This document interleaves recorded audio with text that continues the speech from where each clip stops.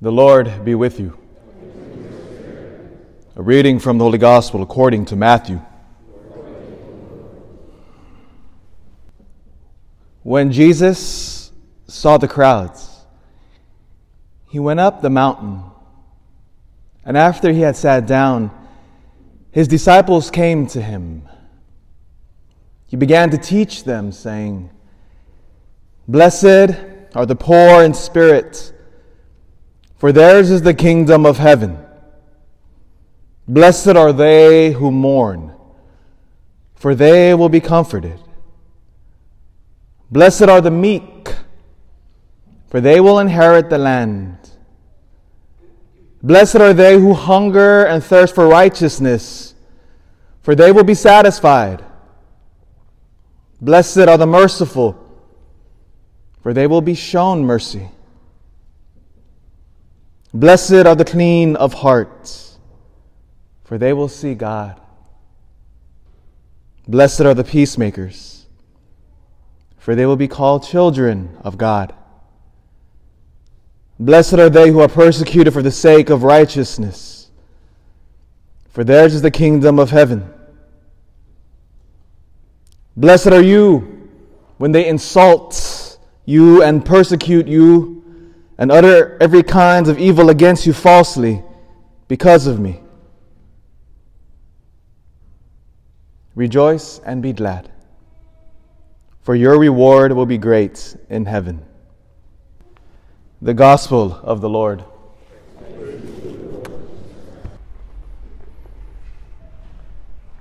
Good morning.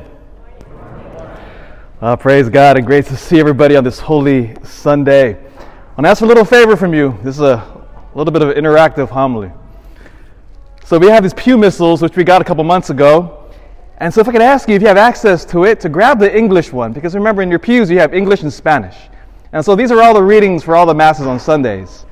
And for this Gospel, I want us to turn to page 92. It's the Gospel we just read. And so if you'll just flip to page 92, and it is the Gospel reading today. And just hold to that page, and you'll see why in a moment. I'll allude to the Gospel. So just put your finger in the page there. Page 92 is this Sunday's Gospel. And you'll see why it's important. You know, one of the amazing things about our Catholic faith, that we are utterly rich. Rich in the sense of our not materially rich, but our history rich. Every gesture that we do has profound biblical meaning. And so whenever you hear a criticism against us, they say, "Oh, you Catholics are unbiblical." We are 100% biblical. And when we delve deeper into the mysteries of our faith, and you begin to see all the little details. And one of the beautiful things about our Catholic faith, no matter where you go in the world, by the way, whatever Catholic church you walk into, if you go to Mass in the middle of the jungle in Brazil, you go to Mass in Beijing, I want you to pay attention to the altar. Look at the altar, whatever Catholic church you walk into, and it will be the same throughout the world. The altar in every Catholic church is always higher. You ever notice that? There's always steps that lead to the altar. Even if it's just one tiny step, you always have to step up to the altar. Do you remember a couple years ago when, sadly in Paris, when Notre Dame Cathedral was in flames? And it was horrific for us. It was news throughout the world. Sadly, the roof, the vaulted roof of that 13th century church collapsed on the high altar.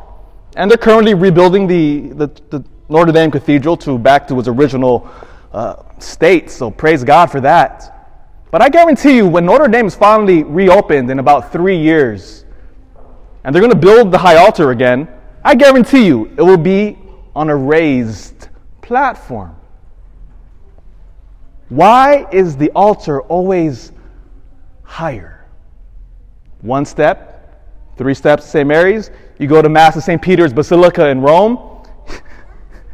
You have to send a flight of stairs to get to the altar. And the answer is in the Gospel today, page 92. Listen. When Jesus saw the crowds, he went up the mountain. Whew, that's huge. The Gospel of Matthew here was written for a Jewish audience. And so to delve deeper, we have to look at Scripture from a Jewish perspective. And if I'm a Jewish person and I see Jesus immediately going up a mountain, I'm immediately going to think of one of the most pivotal events in my history as a Jewish person. And that will be found in Exodus chapter 19. It is the story of Moses. So we all know the story well of Moses. The Jewish people are enslaved in Egypt by the Pharaoh. Moses convinces Pharaoh to free his people. And they're journeying in the desert for 40 years. And they get to Mount Sinai. Moses in Exodus 19 ascends the mountain. And upon the mountain he encounters the living God. So whenever you hear about mountains as a Jewish person, you immediately think, mountain, encounter with God. The altar here, this here, is a mini mountain. And we ascend the altar because what happens at every single Mass? Jesus Christ comes down. And we receive the Lord here. And we encounter our Lord in the Holy Eucharist. So now, read the Gospel from that Jewish lens.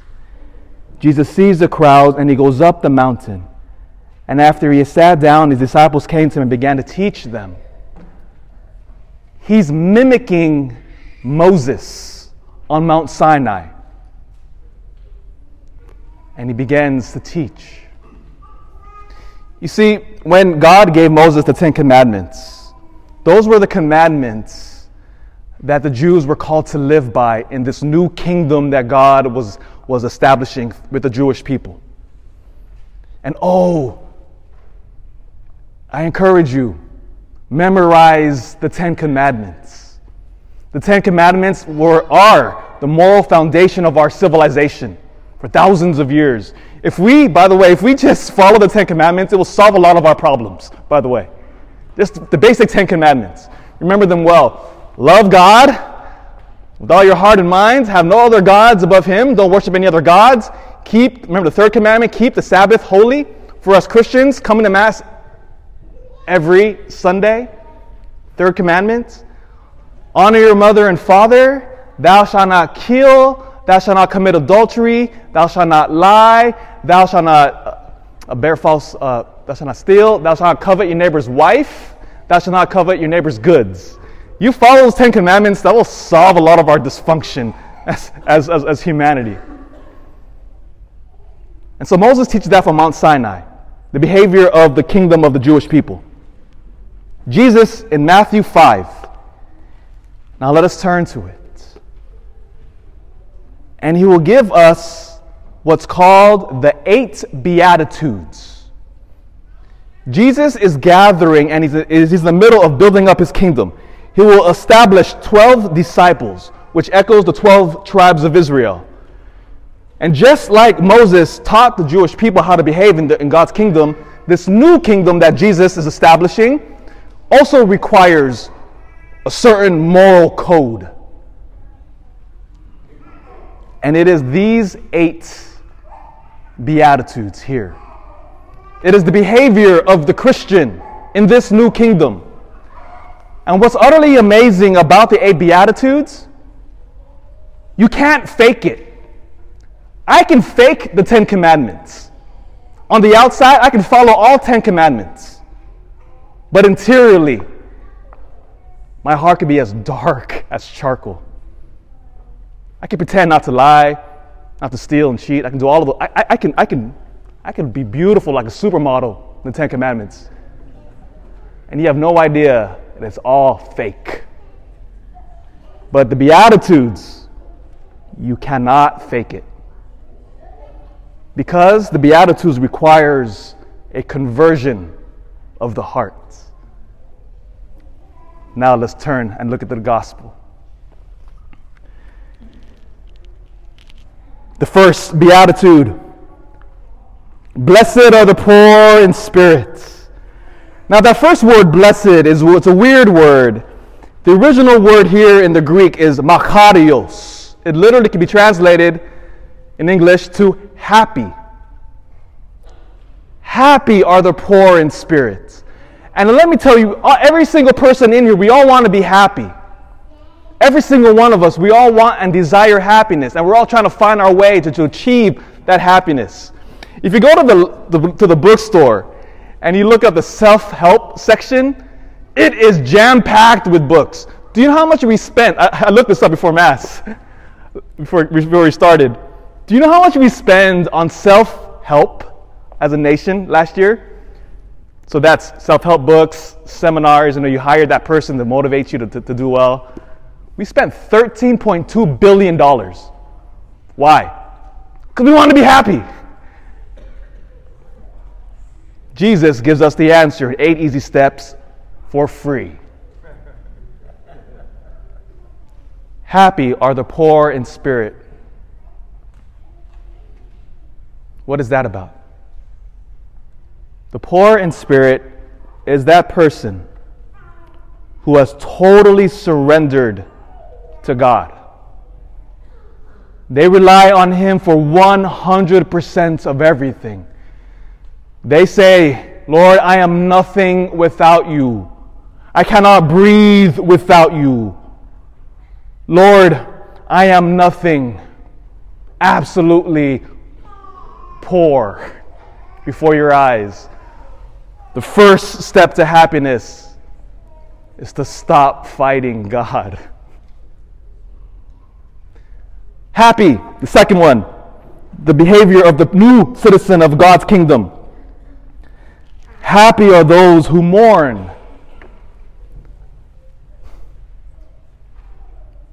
We all know that life is hard.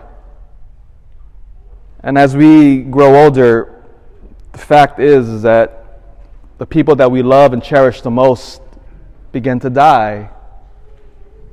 And it breaks our hearts.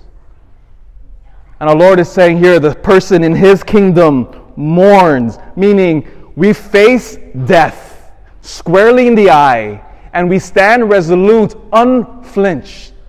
We stand there because our confidence is that no matter what happens, no matter how much death and darkness there is, we know that there's always light at the end, and that death no longer has the final word. And so what Jesus, our Lord, is saying here, blessed are you whose heart is broken. Because you not have given up to despair. And we don't hide from the pain. Because oftentimes, what does our world say? When we're mourning, we have to flee from the pain, hide, ignore it, smother it with alcohol, drugs, food, buying more things, you name it. Said, not the citizen in the kingdom of God now. We face it. Trusting in God first. Step 3. Happy are the meek. Now, in English, meek, especially as a man, that is not a compliment. You call me meek. Those are fighting words. But when you get down to the biblical idea of meek, it's absolutely a compliment. So the connotation of meek, this is a beautiful image. Meek has a sense of he who has the ability and strength to wield a sword, but instead sheathes it. So in other words, the person that is meek is strong, but self-controlled, humble. That's the meek person. You ever see those people who work out for hours and hours in the gym and they got huge muscles? You ever see those guys? It's 30 degrees outside and they're wearing a tank top. Why? It's cold outside. You can get sick. They wear a tank top. Why? So everybody can see all their muscles. The meek person wears a sweater. Right? Humble uses their strength when they need to. Happy are those who thirst and hunger for righteousness, for they will be satisfied. Part of living in this fallen world is that there is much injustice. Sometimes it seems like people who lie, cheat, win. And sometimes, especially as us, as we see them in their big houses and mansions and all of their power, we think, oh, what's the point? I should lie and cheat too, so I can get ahead. Not the Christian in this kingdom. We look at those people who lie and cheat and we say, Lord, I trust you that they will get their due. Maybe not here on earth, but nobody escapes the justice of God, no matter how much we hide and pretend. And as Christians, we still fight and thirst for righteousness. Happy are those who are merciful, for they will be shown mercy. We have all had people do horrible things to us. People who have hurt us. Sadly, it's part of the human condition. St. Peter asked Jesus that same question, Lord, and you find this in Matthew 20, verses 21 and 22. If my brother sins against me, how many times should I forgive him? Do you hear that somebody had hurt Peter in his life? And how many times should I forgive? And do you remember the answer of our Lord? 70 times 7, which is a perfect number, which means forgive always. The Christian in this kingdom is called to be forgiving. Oh, and that is hard. But we must strive for it. Happy are the clean of heart, for they will see God. We all know that we are sinners. God knows that. And He has given us the path to be cleansed of our sins. And so whenever we fall, the Christian is under no illusions that he is perfect. But every time he falls and he relies on God for all, he humbly goes to the founts of mercy right there in that confessional. The pure of heart, when that confessional, we are cleansed of our sins. And then finally we can see God again. Because what sin does, it not only darkens our hearts, but it darkens our vision. And we're unable to see the beauty of our Heavenly Father. Pure of heart, cleansed. That takes humility to go into that room.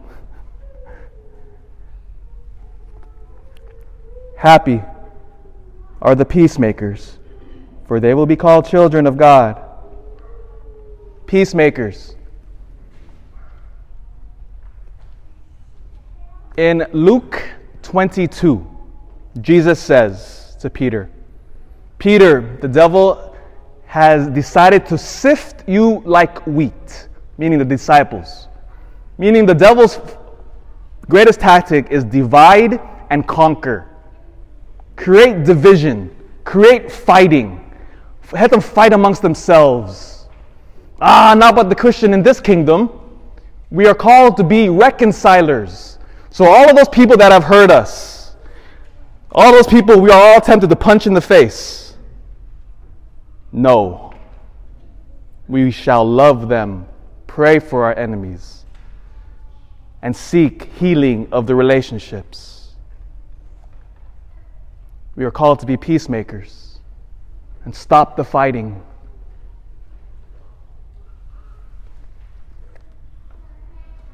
Blessed, happy, Makarios, are you when they insult you and persecute you and utter every kind of evil against you falsely because of me. For this beatitude, it presumes now it is the Christian living in the world, and everybody knows that I am Christian. Why? Because I am unafraid to live my Catholic faith. I wear it proudly on my sleeve, and everybody around me knows, that Brian there, he's a practicing Catholic. How can I tell? Because I'm living it by my life. I'm praying, I'm coming to Mass, I'm going to confession. You see, the 8th Beatitude can only be realized by somebody who lives the faith. And for our reward, the world makes fun of us. Good, I say. Good. Please make fun of me for my Catholic faith. Why? Because now I'm happy. The 8th beatitude. You see, my brothers and sisters, these 8 cannot be faked. It requires that eternal conversion of the heart. If we all want to achieve happiness, and we all want to, it's absolutely free. All you have to do is turn to page 92.